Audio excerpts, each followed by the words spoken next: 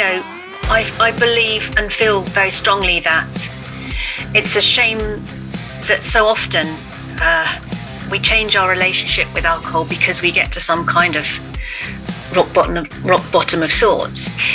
But just as you've explained, isn't that because it's just not bad enough? It's just not bad enough until that point, and therefore we don't get that trigger of wishing to escape that pain. Welcome to the 1000 Day Sober Podcast. My name is Lee Davey. I'm not an alcoholic. I refuse to be anonymous. I am a father, a son, a brother, a leader, a lover, a master life coach, and I spend every moment of every life helping people to live a self-led life after alcohol. A self-led life coming from a place of compassion, clarity, and consciousness. I want you to know that when you become someone that doesn't drink alcohol, that does not mean that the journey is over, that the journey is ended. Yeah, hurrah, get the kazoos out, get the medals out. We're someone who doesn't drink alcohol. No, signifies the start of the journey, because the most important aspect of life is learning to love all parts of yourself, including those parts in the shadows, to become a beautiful, embodied, amazing, wholesome version of you that can show up for yourself, that can show up for your parents, that can show up for your loved ones, your children, your friends, your colleagues, your work colleagues, everything, right? And that is really important. And that's what we're here to do at Strive and the 1000 Days Sober Podcast. And I want to start it out by reading you a chapter of my new book, The Strive Method. Control alcohol for 30 days before it controls you for 30 years. And the first chapter is called Choice. You didn't come into the world full of the joys of spring. That first cry was not one born from jubilance. Oh no, that first cry was fear as you drew poison into your lungs. So it's little wonder that our first contact with another human being remains with us for the rest of our lives. Children look at mothers and fathers subconsciously feeling a biological imperative to receive admiration, respect, and love. They are the kings and queens of this cold and frightening world, and you desperately need their love and attention. You cling to their breasts, you pull on their skirts and hold their thumbs as you cross the road. They are your everything. Consciously and subconsciously, you devour every aspect of their behavior, unknowingly modeling your future adulthood on their every move, even if we despise them. Eventually, we become miniature versions of them through no fault of our own. All children experience a paradox of wanting to remain in that creative, carefree aura for life and wishing to belong in the adult world. Imagine its impact on our psyche when we see our parents drinking alcohol like water. Maybe they allow us to try a little while laughing with your uncles and your aunts, your grandparents, all drinking from the same forbidden fruit. At half term, you take your teacher a bottle of wine. It doesn't matter how old you are. Your parents and your friends' parents all drank alcohol at your birthday party. Every wedding, funeral, christening you went to, you saw the adults drinking. And then on Christmas Eve, as you prepare for the most exciting night of the year, you leave a carrot for Rudolph and a can of lager for Santa Claus, waking up excited to see that the man with the big red nose had opened it and drank the lot. Later, as you have Christmas dinner, everyone will have a toast, and in that glass lies the same incredible stuff. If you're religious, you learn that Jesus turned water into wine. In the Sistine Chapel, a fresco depicts Noah in a state of drunken disarray. In the beginning, way before pubs were a thing, there was a guy on an ark, the future of humanity in his hands, and he decided to make wine and get smashed. In his book, The Species of Denial, a treatise on the human condition, the evolutionary biologist Jeremy Griffith talked about a process he called reservation. And it goes a little something like this. Children experience a world from a place of pure creativity and unbounded love. The essence of humanity shines through every one of them. Play, fun, joy, all there wrapped up in a little skin suit. And then comes the teenage years. It's as if you open your bedroom door and stand at the entrance to a grand hallway. At the other end is the door to adulthood, and you desperately want to open it, but there is a price to pay. It is a Matrix blue or red pill moment, but at this age, you've never seen the movie. You do not know who Morpheus and Neo are. And if you take the red pill, you remain as you are. You continue to express that inner artist, the playful cherubic soul lights up the world, while at the same time people ostracize you, ridicule you, and shame you for your difference. If you take the blue pill, you sell your soul to the devil. Your goal changes from belonging to a desperate need to fit in. You don't emanate from the inside out. You function from the outside in. With your light dimmed, your energy source arrives in the form of likes and smiley face emojis. You feel light. And so many of us take the blue pill. We resign, as Griffith puts it. We forget our way. We shun individualism for the desperate need to fit in at any tribe at all costs. We pick up on the rules of each tribe quickly, and one of them is to drink alcohol and lots of it. One of the calamities of humanity is the loss of healthy ritualization from childhood to adulthood. Instead, we have pseudo-rituals, and one of them is this insidious cultural drive to drink alcohol. To stand on the top of a pub table with an eyeball facing east and another one facing west as you pour the elixir of life down your throat, blackening your heart. Alcohol is ubiquitous. Alcohol is a critical part of the shift into adulthood, as sex is. And the truth of the matter is, we have been waiting for this moment from the beginning of time. From the moment we first crawled through the vernix to rest on a mother's breast, we wanted to belong and do what is needed to be accepted as normal, functioning, and respectful part of this crazy thing called life. Ladies, gentlemen, when it comes to your decision to drink alcohol, I want you to know that you never had a choice. Never. The alcohol industry and the institutions that support it have designed you from birth to be someone that doesn't drink alcohol, and I urge you to find some compassion for yourself in that truth. You never had a choice. But here's the thing. Today, you do. So for your next steps, I want you to stand in front of a mirror and with all the love and emotion you can muster, repeat 50 times, more if needed, and hell, make it a daily ritual if you have to. I didn't have a choice when it came to drinking alcohol. I didn't have a choice. But today I do have a choice. Today I choose not to drink alcohol. Honor your vow. Choose not to drink alcohol today. And that's chapter 1 of my book, The Stride Method. And if you want to get your hands on that, then email me at thestridemethod@gmail.com and I'll get you a copy of it and $915 of free gifts. Now on to our next guest, Wendy Laban. She is a full-time mom to her, some would say, ridiculously large family, if you think 7 children is large. She lives down by the sea in beautiful South Devon. She loves her long walks with her dog. She loves running. She loves wild swimming. And she also loves this self-development adventure she finds herself on since being alcohol-free 1 or 4 years ago. And today's episode is a chit-chat about all things sobriety, and I'm sure you're going to get a lot out of it. So without further ado, I'll shut the hell up and leave you in the capable hands of Wendy Laban. Okay, Wendy Laban, welcome. You think this is a podcast pod, right? I do. Well, it's exactly what it looks like. Exactly what it looks like. It's actually a shed. Yeah, I need to get myself a shed to hide in from all my children. Well, it's a funny thing, right? I come out the shed because, I'm actually doing trusted house sitters. So I'm traveling around looking after people's animals. So I'm currently in Shropshire, near Ludlow, between Ludlow and Leominster. And I'm in the most beautiful farmyard looking after a cat. But we're living in a barn. It's beautiful, but it's not very quiet. So I can hear Zia and Liza. So I've come out here, but all our neighbors are going to hear our conversation probably. That's okay. They might learn a thing or two. Yeah, you never know. But yeah, so here I am in this shed. It looks like a sauna though, doesn't it? It does. I like it. I'm going to sort of manifest this in my thoughts as something to aim for. Well, I mean, it is an interesting thing, like when people have,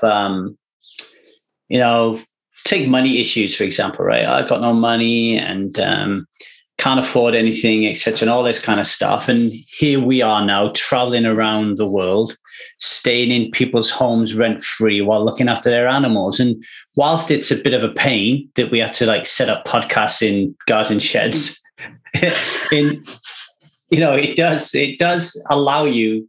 I mean, this property, for example, is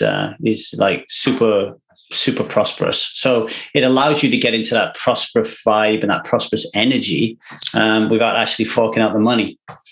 Yeah. That's my wisely done, Lee. That wasn't my idea. It was Liza's idea. Yeah, I'm there now. Let's just book an hotel. But like Liza's idea. So yeah, very interesting. Very interesting. So what have you been up to, Wendy? Oh, golly gosh. I've been enjoying the advent of warmer weather. I've been swimming in the sea. I've been walking my dog, lots of long walks with my dog. I've been choosing a limiting belief per dog walk to try and unpick. As wacky as that may sound to some, but it's been so empowering, and I find myself in this chemically recalibrated headspace now, and all of this stuff has become not just interesting to me, but I've got the wherewithal to feel brave enough to challenge some of this nonsense that I've been carrying around with me all my life. For 27 years. So, what was your most recent limiting belief that you were trying to smash? My most recent limiting belief is that I'm not someone who can read every single day. Oh, wow. Okay. And I went in and I said, okay, what's this all about? What do I have as stories inside of myself telling me that, and where and what are they founded in? Where are they? What are they rooted in? And I was coming up with all sorts of things, and some of them are embarrassing even to admit to myself. But for goodness sake, if you don't dig this stuff up and stick it on the table, you can't begin to move forward, can you? And so one of the stupid elements of it was that as a very young child, I saw people that read every day, we're talking primary school age, as the boring ones, the boffins. I didn't want to be a boring boffin. I wanted to be the fun person that people wanted to play with at break times. And I honestly think I had carried that into my adult life, that somehow if I curated a habit of reading every day, I may become dull. So I've had to start writing sort of affirmations out. Reading will bring me growth. I am someone who reads every day. Reading is nourishing and enlightening. All of this sort of stuff. So I've had to just sort of switch it around and tell myself a better story. I think I'm getting there. I've been reading your book today. It's working. Have you? What do you think? I love it.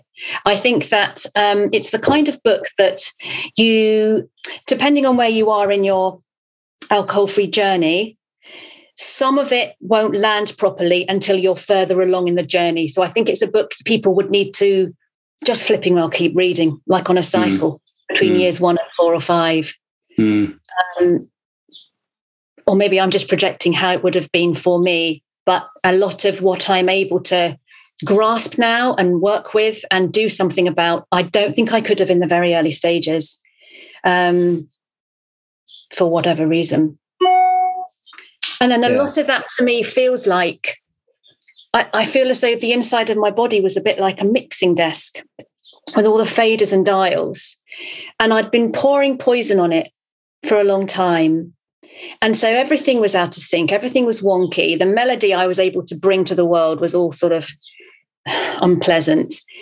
And the longer I was alcohol free and the longer my body was able to sort of take me back to the factory reset, chemically and hormonally, with the aid and assistance of eating well and looking after my well-being, getting out in nature, moving my body more, getting enough sleep, connecting, I'm now able to, I feel as though my mixing desk, my knobs and my dials are in the right place. And as a result, I am sort of chemically more well predisposed now to go at life more effectively and to read something inside your book and think, all right, I'm brave enough to do that. I can understand the logic in that. And I'm calm enough and sort of measured enough and balanced enough to walk into this new situation and try this new hat on, this new technique that Lee's on about when I'm communicating with my partner or whatever. Whereas in the very, very early stages of my sobriety, although I had almost spontaneous sobriety, in that I suddenly realized I was caught up in a game, in sort of a game of trickery and deceit. I also felt very raw for quite a while, very naked. I felt very exposed. I don't know how else to describe it. Yeah. Tell me more about that. The rawness. It was just a feeling of, I had absolute certainty almost from day one that I didn't want to drink this. Can I swear? Yeah. I didn't want to drink this shit anymore. It just, I'm very grateful that I had that almost immediate switch. And it just awoke, and it woke for me the power of my own mind. You know, I was believing a different story, making up a different story. Now I've got this other story that changes everything. And so the power of my own beliefs effectively switched on the power of my own ability to live life alcohol free. But I felt very raw and very naked, not simply because I felt as though I was always the only person in the room or at the party or on the street or on the school run or in the shop that was alcohol free. But I also felt very raw and naked because I didn't have anything to hide behind anymore. And I pretty much didn't know who I was. So I couldn't wake up in the morning and put on the clothes and the layers of who I am because I'd taken them all off and thrown them in the corner of the room. But now I didn't want to put them on anymore because they were knitted together with shit. So I wanted to put them on a new set of clothes, but I didn't know what they were yet. I don't know if that made any sense, did it? Yeah. I mean, there's a couple of things there that come up for me. One of them is like not knowing who you are. I still go through that now a little bit. So I'm like 13 years maybe without having a drink, and I've gone through different phases. So becoming alcohol free was one phase, and then I would say right now, and that's led to an identity crisis. And then I come out of that thinking, oh, this is who you are. So I looked in the mirror and I saw this sober guy. I was like, oh, that's who you are. Wow, this is a much improved version. And now I'm going through this process of trying to spend more time in self-energy and love my egoic parts and try to be more grounded and take more responsibility 100% responsibility. And now I'm going through another identity shift. So I'm going through another stage of excitement, confusion, anger, frustration, particularly in relationships. You know, they can really trigger that kind of like, okay, so in the past, this is who I am. This is how I want to behave. And nobody's told me any different. And now my wife is, my second wife's very different to my first wife. And she's always telling me how I'm pissing her off and upsetting her. And I guess my first wife did as well, but I probably didn't give a fuck back then. So I'm constantly, last night was a good example. I upset her and I was so angry that I wanted her to take responsibility. And there was a part of me internally arguing with myself, you know, like, well, who are you? Do you really want to be this guy? Like, you know, there literally was a fight between two different parts. There was one part saying, no, you're this guy. And another part going, no, but we want to be this guy. And another part going, no, well, we're this guy. And then I just get a little bit flustered and frustrated. But I just think that is giving into that and allowing it to control your life is almost like giving your ego the opportunity to rule the roost. It's almost like giving up, like, you know. So I just go in the garden, slip my shoes and socks off, get my feet in the dirt, and I am Lee. You ever seen the Marvel Guardians of the Galaxy with Groot? I am Groot. That's all he says. So I just keep going. I am Lee. I am Lee, and then I feel a bit better. But I totally get where you're coming from. Yeah, I mean the healing process. I think of it as the healing process, to be honest with you, because I don't want that to necessarily conjure up the image of me being fully broken inside when I came to choose not to drink anymore. But it is a healing process because I feel like I've been inside this kind of crazy machine, this alcohol-fueled machine. And I'm still in this matrix, sort of, because I can't step out of necessarily the culture that I am in, and my children are growing up within this culture, but yet I am healing within whilst still being within that wider context of nonsense. Mm-hmm. And I find that very tricky because, for example, we talk about, I think about how much I prefer to connect and socialize with people that are alcohol free, because no repetition, less ego, even. Mm-hmm. Deeper, more meaningful conversations that you hold space for one another more effectively, and there's much more mindful listening going on. But so rarely am I able to have that wonderful interaction with someone, because literally I'm the only person on the street, in the shop, on the school run, at the party. Yeah. And so with this healing process comes an awful lot of frustration and sadness, actually. And like you were just saying, I mean, I was saying how I didn't know who I was when I first stopped drinking. Of course, I still don't know who I am, and it's a journey, and it's a journey I'll be delighted to be on for the rest of my life. However, it's, something that I find frustrates me is when people sometimes pop out social media messaging, and they're alcohol free, which is wonderful, but it's almost alcohol free means happiness, no anxiety, brilliant and of course, and then you sort of struggle to sort of burst that bubble, because you don't want to put anyone off from trying this gig. Mm-hmm. But really and truly, it's all a bit like that, isn't it? Yeah, definitely. When you stop drinking, and the beauty of it is that by and large, you sort of have the bandwidth, the mental bandwidth. And this kind of what I keep coming back to, this sort of chemical recalibration that can carry you through the process.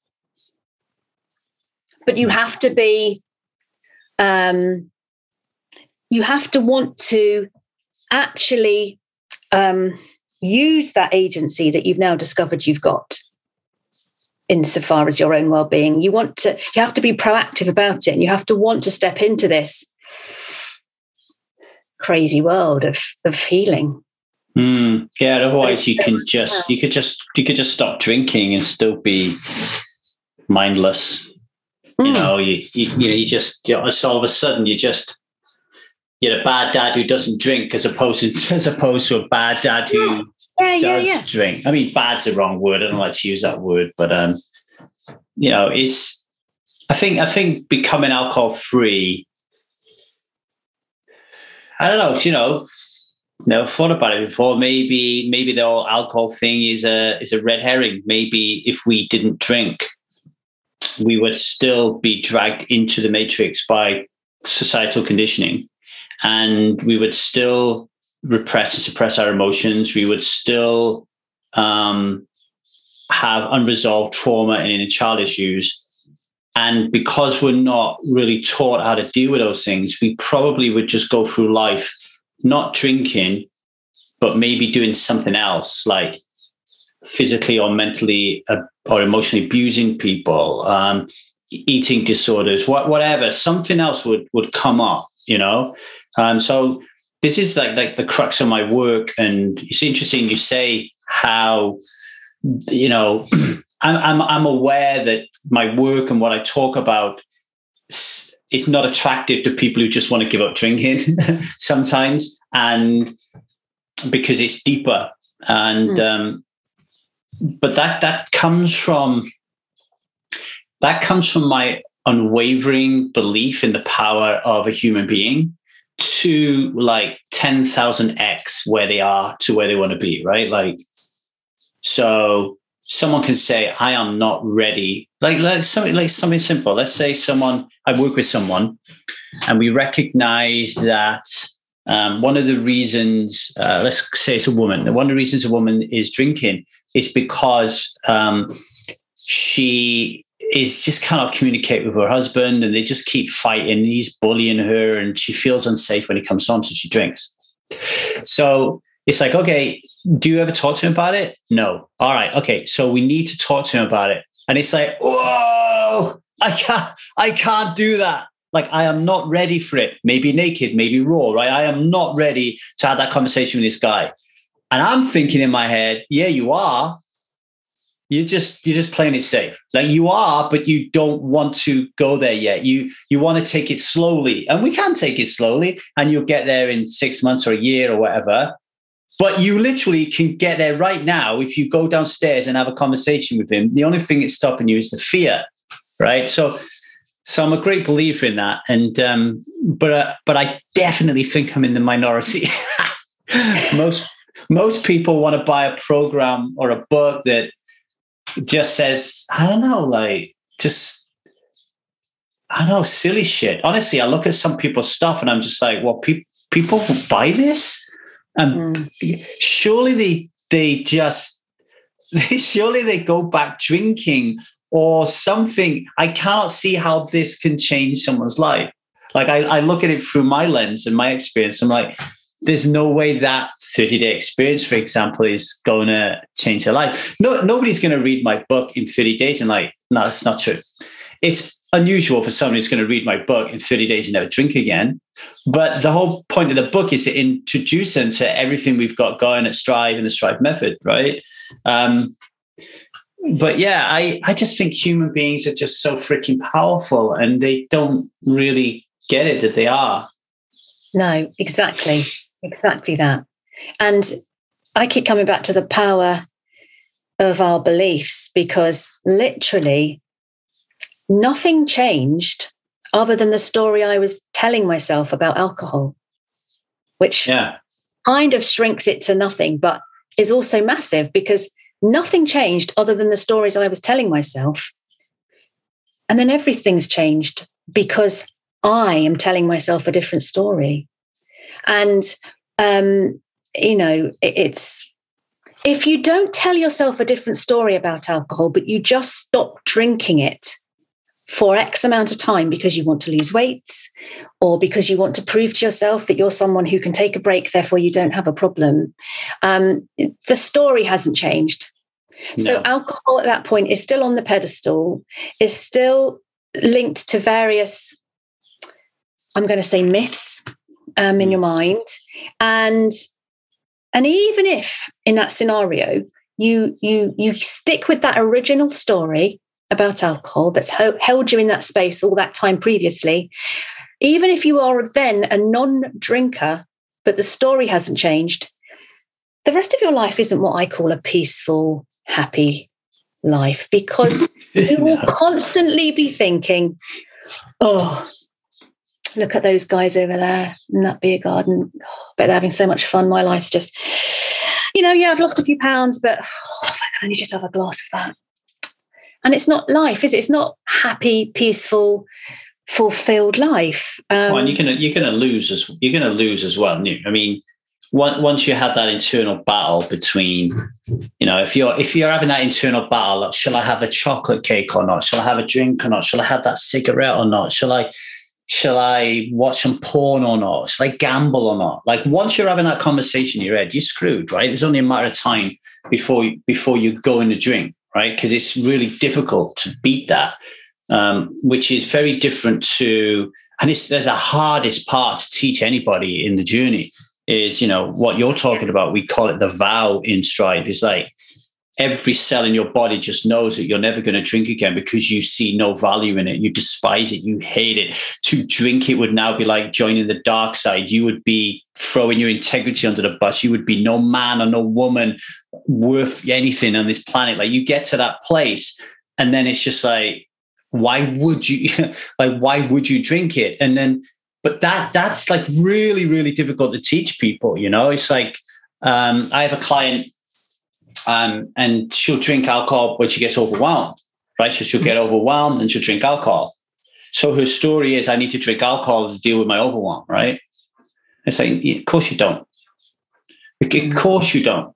Because if we put a gun against your kid's head and said, if you drink that alcohol right now, I'm going to pull this trigger. Now her overwhelm is now exacerbated 100x because we've now got a gun to a child's head, as well as the overwhelm she's feeling because she hasn't got any alcohol. There's no way she's going to drink alcohol, because what is going to happen is the human body, which is designed to handle overwhelm, will just handle it and she won't drink. Right? So then we need to ask ourselves, well, what's that all about then?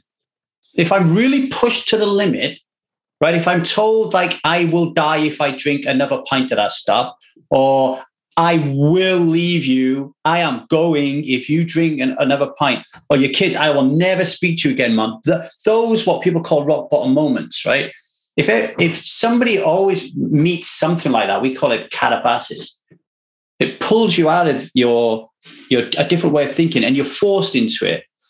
Well, you need to ask yourself, well, if I can be forced into it, what's going on? And a lot of times I think that it is, there's a lack of grit. And it's not there because we have created a story that alcohol has so much value. And because of that value, we just don't have the passion or the perseverance, which equals grit, to get through those bumps, to be able to go like, I want to drink. Okay, I knew this was going to happen. I just got to jump in the sea, or I got to go for a run, or I got to go surf, or I got to phone a friend for 2 hours or whatever, right? What tends to happen is it's just like, I need a drink. I don't like this overwhelm. Drink. I'll try again tomorrow, right? That absence of having anything else in our sort of arsenal to cope with life, to summarize it, I suppose, is a classic symptom of being caught up in this alcohol matrix machine. Because, as much as it and of itself, it's damaging to us physically and mentally, when we get caught up in always using it as the answer and the solution to everything, we're not becoming aware of all the other things we can do to relax and calm down and mitigate feelings of overwhelm. And so in very many ways, the benefits of not drinking are so much about not just the loss of the poison to the body, but the opening up of the world of actual ways to live life on planet Earth meaningfully. And interestingly or not, I suffered hugely from overwhelm, and much of my interpretation of why I drank all those years ago is now retrospective awareness. I did not have that clarity at the time.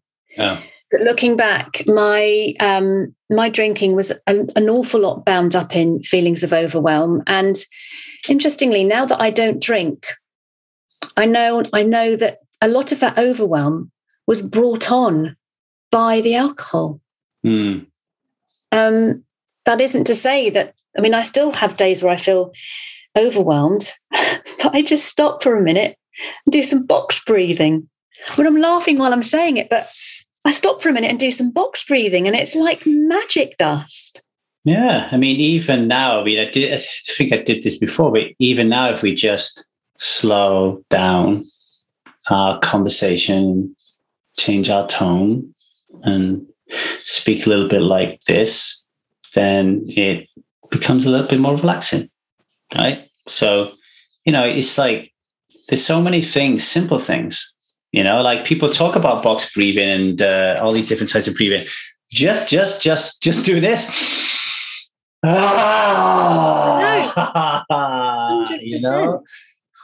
yeah, we've never been taught those things, have we? And I think human beings are biologically inherently lazy bastards.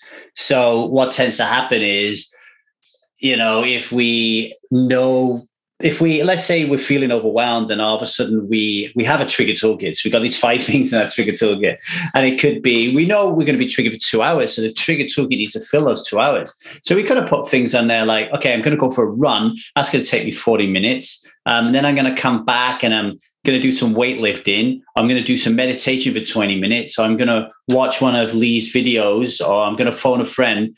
But you all have to do, they all mean you have to do something. right? Versus going to the fridge and cracking open a beer and sitting on your ass, right? So there's that kind of like inherent laziness. And actually, Dominic, one of our guys in Strive, Dominic said it was his laziness that actually got him through it, because when he looked at his drinking toolkit, he's like, I'm not going to do that. And he made a vow that he wouldn't drink until he'd done it. So he's like, I'm not doing those, so I'm just not going to drink. So he actually used his laziness to his advantage. You know? I mean, for everybody listening here who's thinking, Lee, you haven't got a clue. You haven't had a drink for 13 years. What do you know? And I'm being a bit harsh. I just honestly think that you've got the unused resources and the unused power within yourself. It's already there, and you can do it if you really, really want to. But very often the pain's not there. You wouldn't believe, Wendy, how many people I see. So before they become a client of mine, they'll ring me up and we'll have a little call for 20 minutes. And so I'll say, okay, so how bad's this drink you got then? Oh, it's fucking so bad. Like, I'm fucked. I'm drinking every night. There's no way out of it. Okay, you're married? Yeah. What's the likelihood that your wife's going to leave you then?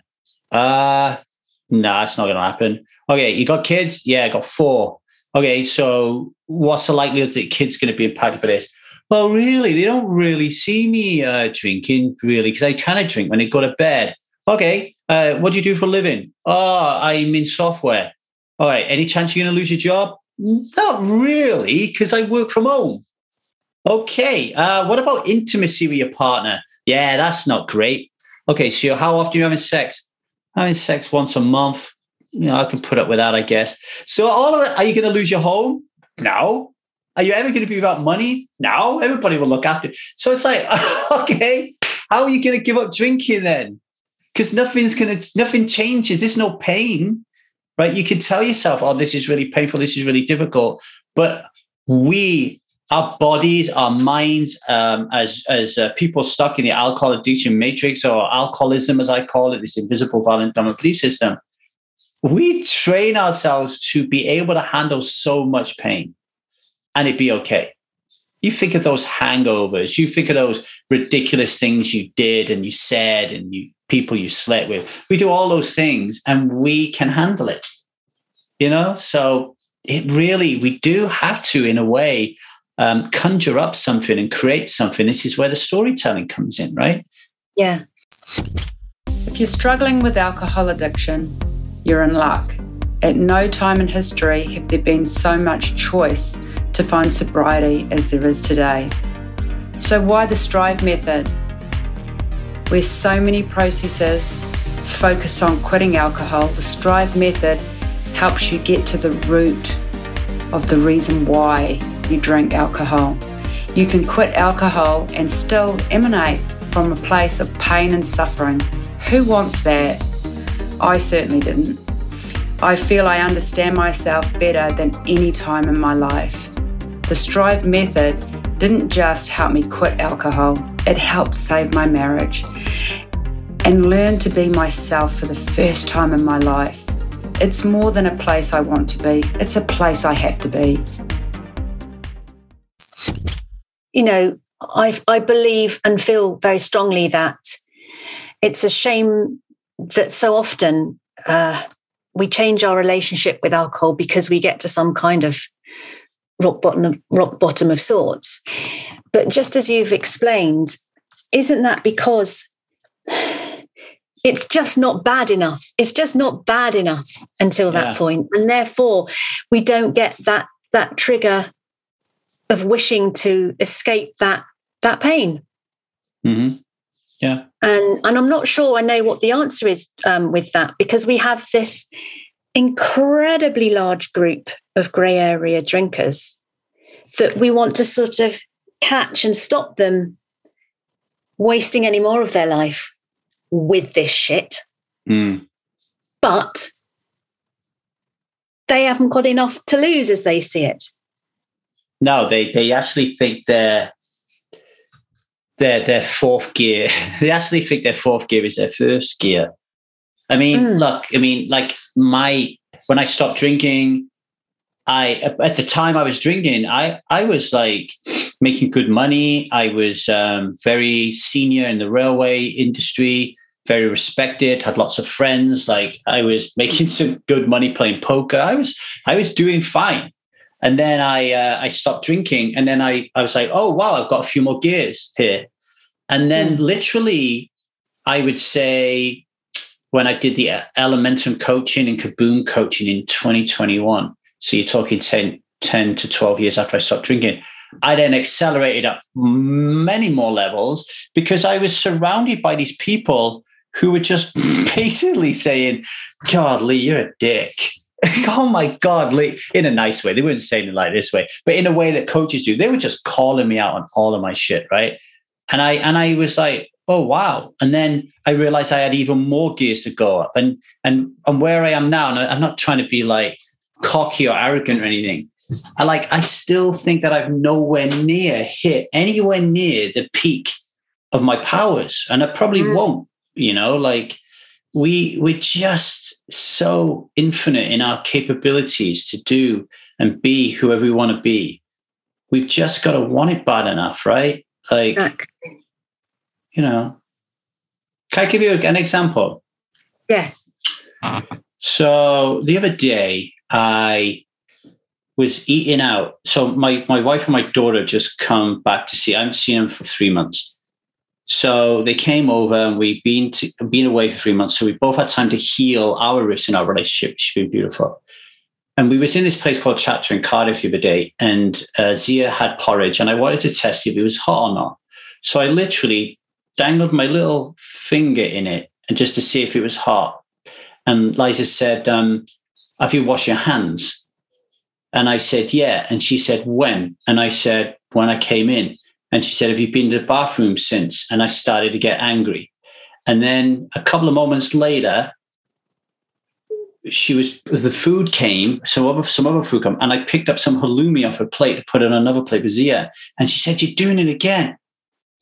Putting your food in your hands. And I'm thinking to myself, why is she pushing me away?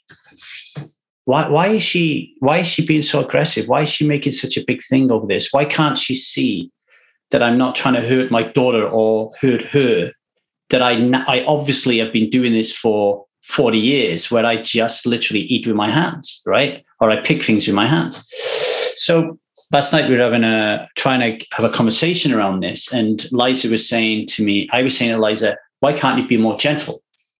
And then Liza was saying to me, well, when you come to me about these things and you talk about the halloumi and the porridge, why do you attack me? Why don't you come to me and be strong in your masculine energy, but be soft, and then I can come out at my feminine energy? So later that night, I was thinking to myself, okay, that conversation ended fairly well, and I felt her soften towards me. And that's all I want in life. Like I want her in a feminine. I want her to be spending more time there. So actually, the way to do that is to actually just do what she says.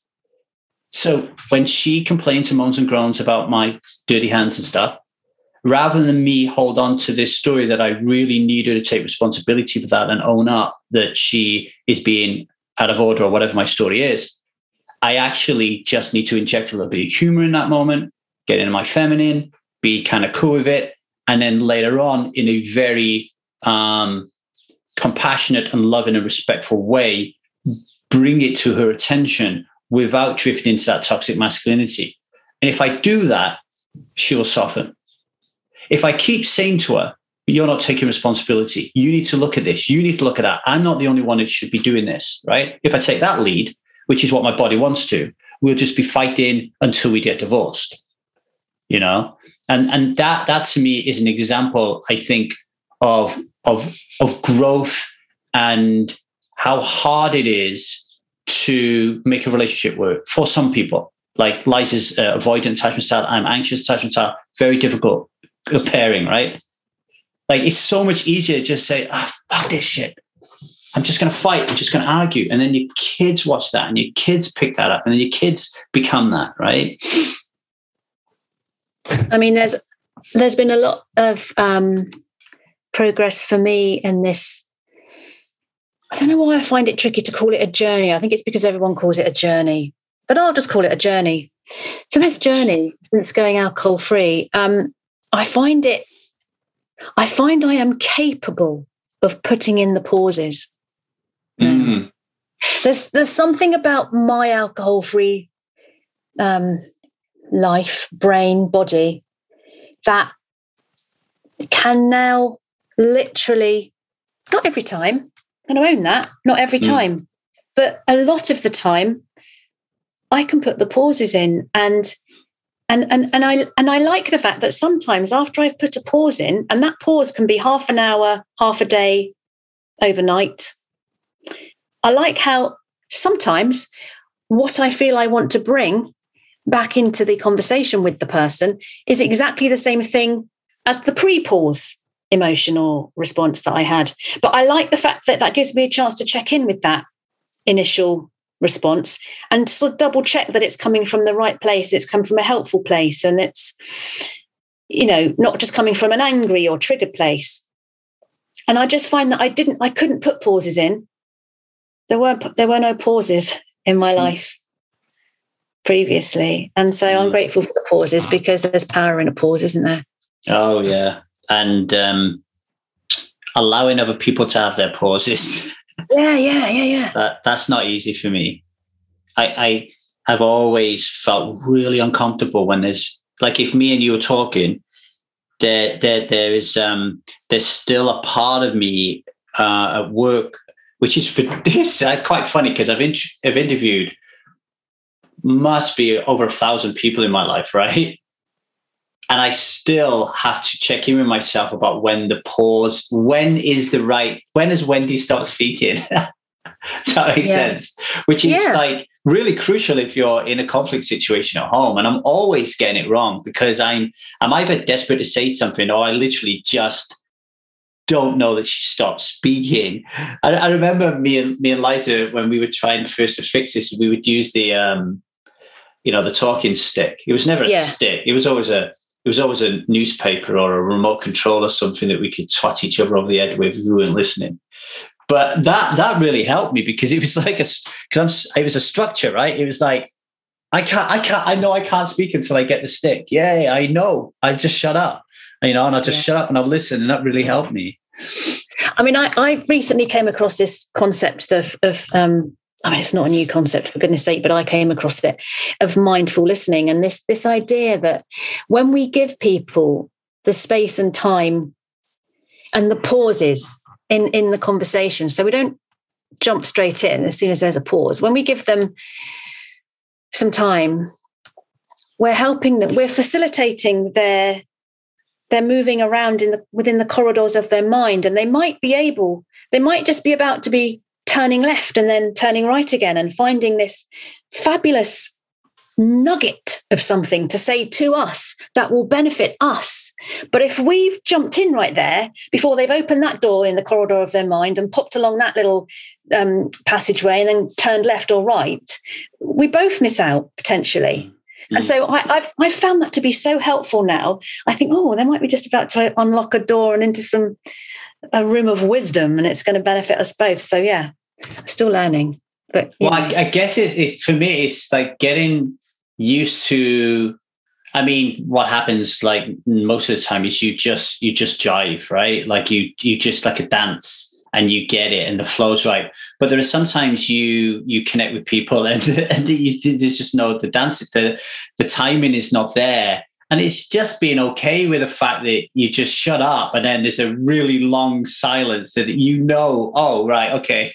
I get it's just experience, and you can. I think what really helped me was like when I did the Elementum coaching program, and then started to really do more and more one-on-one coaching. Of course, one of the key things is to give your client, enough time to speak, to talk, and listening is really important. I would say that my coaching practice actually helped me a great deal in my relationship with Liza and other people to be able to take a step back, So yeah, I want to touch about children a little bit. Yeah. Because I know you have a tribe. Tell the people how many children you've got, and why did you end up having such a big family? Because it's such a huge commitment and decision. Yeah, right? I mean, well, I'll tell you. So 7 children, 6, 8, 10, 12, 18, 21, 23. So the first 3 children were born within my first marriage. Mm-hmm. And then the other 4 within my second. And first 3 children were planned. And then my new husband, not new now, but new at the time, we planned to have 2 children. Mm-hmm. And 2 slipped through the net. but it was beautiful because we were trying not to have any more children, but we weren't really happy with that. But we knew we had to be sensible and not have any more. And we were protecting ourselves, and yet they were still born and conceived. So more than happy with it. It's, golly, I could sit and I could focus only on the disadvantages and only on the things that I can't do right now because I've got such a large family, but that doesn't serve me or help me. So I prefer to focus on all the positives that having a large family brings me. And I can honestly say that I just feel very grateful to be able to fully immerse myself in one of the most important jobs in the world. How was it? Because I've been in and around and on my journeys around the world while licensed here, I've been in America. I've stayed with families with very young children. I stayed with one family had 3 children under 5. And the woman was struggling. I mean, they were both struggling, but in very different ways. Yeah, and I could see the disconnect between the man and the woman, because they were both struggling, but they weren't willing to experience it and understand the other person's suffering. There was something missing, allowing them to share and get beyond it, So what was it like for you having youngers? My first marriage and the first 3 children, my first husband worked extremely hard and was not at home very much of the time because he was he'd started up a business of his own, and there was an awful lot to do at work. And I felt as though I was on my own a lot, and so there almost wasn't enough scope for us to interact, for me to have the answer to your question in that regard. I got very down at times. I think a lot to do with sleep deprivation. I mean, my first 2 children were 18 months apart, and the next one came along when another couple of years or 2 or 3 years later. And everything within me was depleted, I suppose. And maybe if I'd had the opportunity to interact more meaningfully with my husband, maybe that may have been therapeutic for me. But really, for me, it was a solo experience, that bringing up those first 3 children. And I do wonder whether that was why I found it particularly tricky. My second marriage has been very different in that my husband now has had far more time because he doesn't have the same intensely self-employed status. He's got far more time to spend with his children and the ones he's inherited, so to speak. And he's a wonderful stepfather, and the experience has been very, very different for me. And I do sometimes ponder on whether that's why I was able to let go of alcohol, because I on some level, I had this, what do you call it when you're sort of coming out of a big jump in gymnastics? There's a safety mat. There was a safety net underneath me, around me, cushioning me. I had this sense that it's all right, you can take your foot off the gas now because you've got this support. You've got this love around you. And the relationship's been very different. And I have coped far better with 4 more children. the alcohol thing was very, very tied up for me in the feeling of overwhelm. When I was feeding my babies myself, I'll be clock watching. I need to get the dinner sorted. Oh, goodness sake. And I haven't even run the bath yet. And I haven't even done that paperwork I said I'd do. And I haven't even phoned that person I wanted to ring. And, really sort of piling on the, being too hard on myself and not realizing that if I could be kind to myself and just do what I could each day, everything would be all right. But I didn't have that headspace, that mindset at the time. I don't know if I've answered your question very well, Lee. Well, it's more of a conversation than a question, isn't it? Yeah. It's just, it's like, I want to add to that. It's like my struggle with this whole thing. So obviously I've been alone for 3 months. I've been living a single man's life for 3 months. And I've been able to get up, do my morning pages, been able to set my own rhythm, my own schedule. And then when Liza and Zia, like today now, we're here in the farm. Zia's pretty stuck here because he can't drive. She can't drive in the UK. And we have a trip coming up to Madrid next month, which is really busy. I'm going to be doing some production work, and Liza's putting together the massage team for a poker tournament. So we're going to be there for 3 weeks.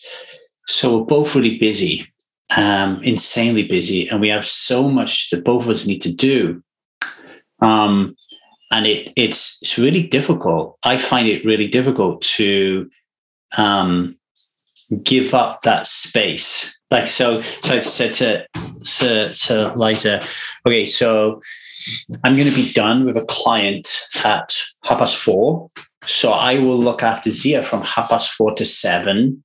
And then I have another podcast guest. So I can then take it from 8:00 afterwards. So I then gives Liza some time. And then I said, I'm going to take Zia shopping in that time. Oh, I want to come shopping with you. And there's a part of me going, well, no, if you want to come shopping with us, then you don't need the time to work. So I'll work. And that's how my logical, rational mind works. It's like, I need to take every scrap that I can. And then it's not until I'm just like, okay, this is now overwhelmed.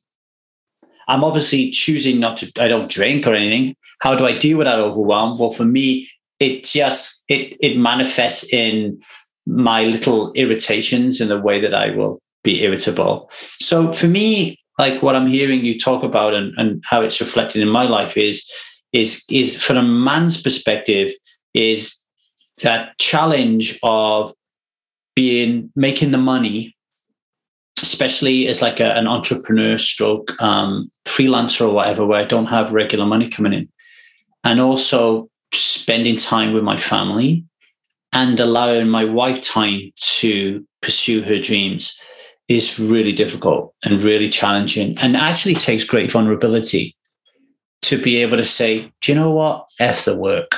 I'm just going to give this time up and see what happens until I start losing contracts. And Liza will be like, what the fuck? Why didn't you tell me? I don't know. It's really difficult, but it's, if anyone's listening to this, it's all about communication. Like, if you're not communicating these things, it's going to be a disaster, right? Yeah, absolutely. And like I said, my first marriage, it was almost like there wasn't any time to communicate, and so, yeah, that's I think was probably why things didn't pan out for us. Yeah, because you're either looking after the kids, or you're trying to, or you're sleeping. Yeah. or you're not in a fit state to have a conversation. Yeah. Yeah. And then you get some of the resentment bubbling up, kind of. So from my side, my resentments were literally that I was doing everything for the children all the time. And of course I was, because he was at work, earning the money, as you've just highlighted. And yet his resentments were at the weekends when he wasn't on call. He wanted to be able to do what he loved doing for a bit. And I didn't have the mental capacity to look at it and go, well, of course he does. Of course he does. Of course he needs 2 hours out on his bike or whatever. Of course he does. I thought, well, you haven't seen your children all week. Why don't you want to spend time with them now at the park? Yeah. Of course he didn't want to do that, but it didn't mean he didn't love them. It just meant he was a human being sort of scraping around for an ounce of free time. It is the difference between men and women, right? And absolutely flipping tricky. Yeah, Liza said to me the other day, she said, it's sometimes it feels like you just don't care, you know? I'm like, I get that. I'm very driven, very focused, very laser-like, very regimented. I can see how you don't care, but trust me, I do. But I think the difference between me and Liza, and you tell me, I think this is probably going to be prevalent in most women, is Liza will schedule her life around Zia, and I schedule Zia around my life. Okay. And I'm cool with that. So when Liza went to the UK for a week, when we lived in Los Angeles, and I had Zia for the week, it was like, okay, Zia, this is the time I got to work. And then this is what you're going to do when I work. And this is who's going to look after you. And this is who's going to look after you. And then this is the time I'm going to spend with you. Right. And that might mean that she would get an hour extra screen time than she would with Liza, for example, you know, or I don't know, maybe she wouldn't go out running and playing in the park for an hour, you know, and whereas Liza would do it the other way around. And then Liza would end up getting depleted. Zia would get more out of it. But my mentality was like, no, I've got to get this shit done. Like, you know, so very different. And we just got to appreciate and love and respect that men and women are different. All men are different. All women are different. We're all different. One of my earliest memories is, as my dad's a retired research scientist, and one of my earliest memories of him is he'd be sitting with us oftentimes in the living room with a tray with some lined paper, and he'd literally be inventing something. And there he'd be. And I can remember as a small child, I'd go up to him and sort of tug on his trouser leg and say, Dad, can I have a hug? Yeah. And he'd look at his watch. I can give you a hug at 7:30. Oh. And do you know what? It was probably only last week that I resolved that. Mm. And I carried that disappointment in my heart and in my head until about last week. And I've resolved it. I'm telling myself a different story about it. And I won't go into the sort of depths of that thinking, but suffice to say that, you know, that was a toughie as a young child, because I had absolutely no awareness, nothing I could bring to the forefront of my mind as a way of processing that response from him in any way other than a negative way. Mm. And, but yeah, give you 7:30. I did something similar the other night, because I didn't cater for the fact that the girls' jet lag would impact me. I don't know why. So the first night they arrive, I say to Liza, I'll put Zia to bed at midnight, and she didn't go to bed until 6:00 in the morning. Well, I'm still on UK time, which means I just didn't sleep. And then I had to go to work at 8:00, but I had stuff to do at 8:00. Yeah. So 3 nights in, I'm gone. Like I'm out of it. And I said to Liza, like, you're going to have to sleep with Zia tonight, because I need to go to bed now. It's like 10:00. And then I get into bed, and then Zia bounds into bed next to me. And without thinking, I went, no, Zia, you can't sleep with me. Liza, I need this sleep. And then she just started crying. And I was like, oh, no. I was like, Zia, I love sleeping with you, but Daddy just needs to really get us. I I screwed it up completely, because obviously she has no idea. She just wants to sleep with her dad. She loves her dad. And if her dad's saying, don't sleep with me, get out of my bed, it means he doesn't like you, right? Like, so, that was like an example of that kind of thing. Not as extreme, but, made it right. Sorry, you made it right straight away for her. Yeah, I mean, and for anyone listening to this, like we're talking about relationship skills and communication and talking to people, just to let you know, even with all the coaching that I've done and the training that I've done, I would say still 70% more likely to do the wrong thing, but I am 100% likely to do the right thing after I've screwed it up. So like I'm an expert at repairing my ruptures, but I still have a lot of ruptures because I still have a lot of work to do in terms of putting that pausing, learning to just go away when my sympathetic nervous system is activated, all those kind of things.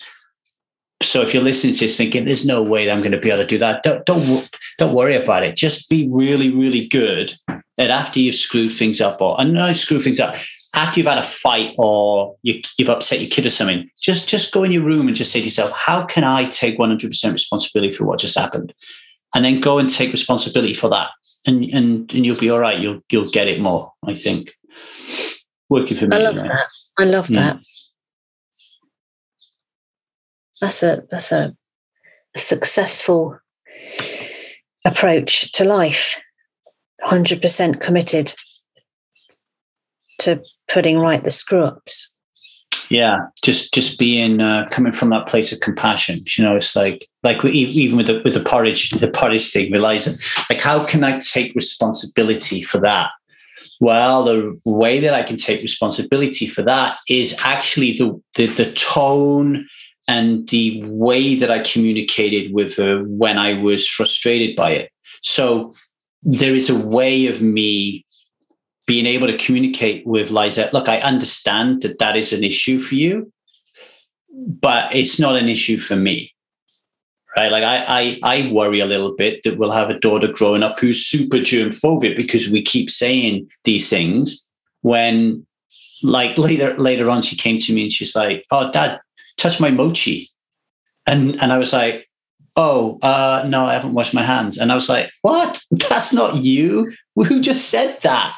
Right. So, the for me, the 100% responsibility is, hey, let's have a conversation about germs, washing hands and stuff.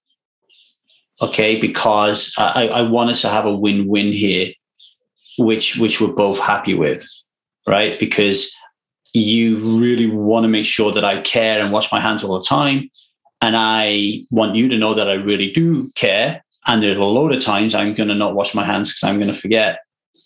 Because interestingly enough, when I was a child, my parents would smack me if I ate with my hands, right? So there's something there, right? There's something there. So anyway, Wendy, we're at the top of the hour. I got to go be a dad for like 15 minutes. I need to go back into my past life and bring you the news headlines on the hour. Is that what you used to do? Yeah. I love it. That's pretty cool. Our next update, past. You have got a great broadcasting voice, by the way. Oh, thank you. Yeah. Thank you very much. Yeah, you come across very well. Thank you. Maybe one day I'll float back down that avenue. But it was very, very, very much fun while it lasted. Yeah, it was good talking to you. Anybody wants to reach out to Wendy, just give me an email at thestrivemethod@gmail.com and I'll put you in touch with her. Especially any of you struggling with large families, or you want to create a perfect broadcasting voice, then let me know and I'll put you in touch with Wendy for sure. Wendy, it's been a pleasure. Thank you for joining us. I really appreciate it. Thank you so much, Lee. Totally appreciate it. Hello, people. I hope you enjoyed that conversation with Wendy. What a lovely woman she is, right? And what a trooper looking after 7 kids. That cannot be easy. I know how challenging it is to have one, let alone 7. No, I haven't got one. I got 2. Easy to forget that you've only got to when one's 21 years of age.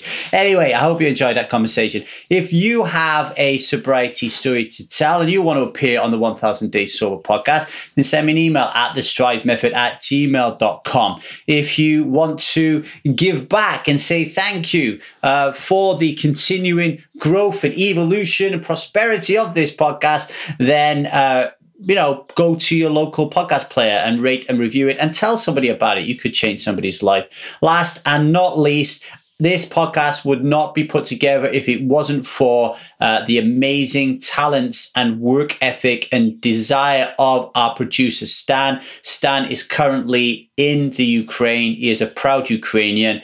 He's fighting for his life and everybody else's life out there. So we're taking donations for Ukraine. If you want to give back and help out Stan, our producer, then email me at thestrivemethod@gmail.com. We'll make that happen, okay?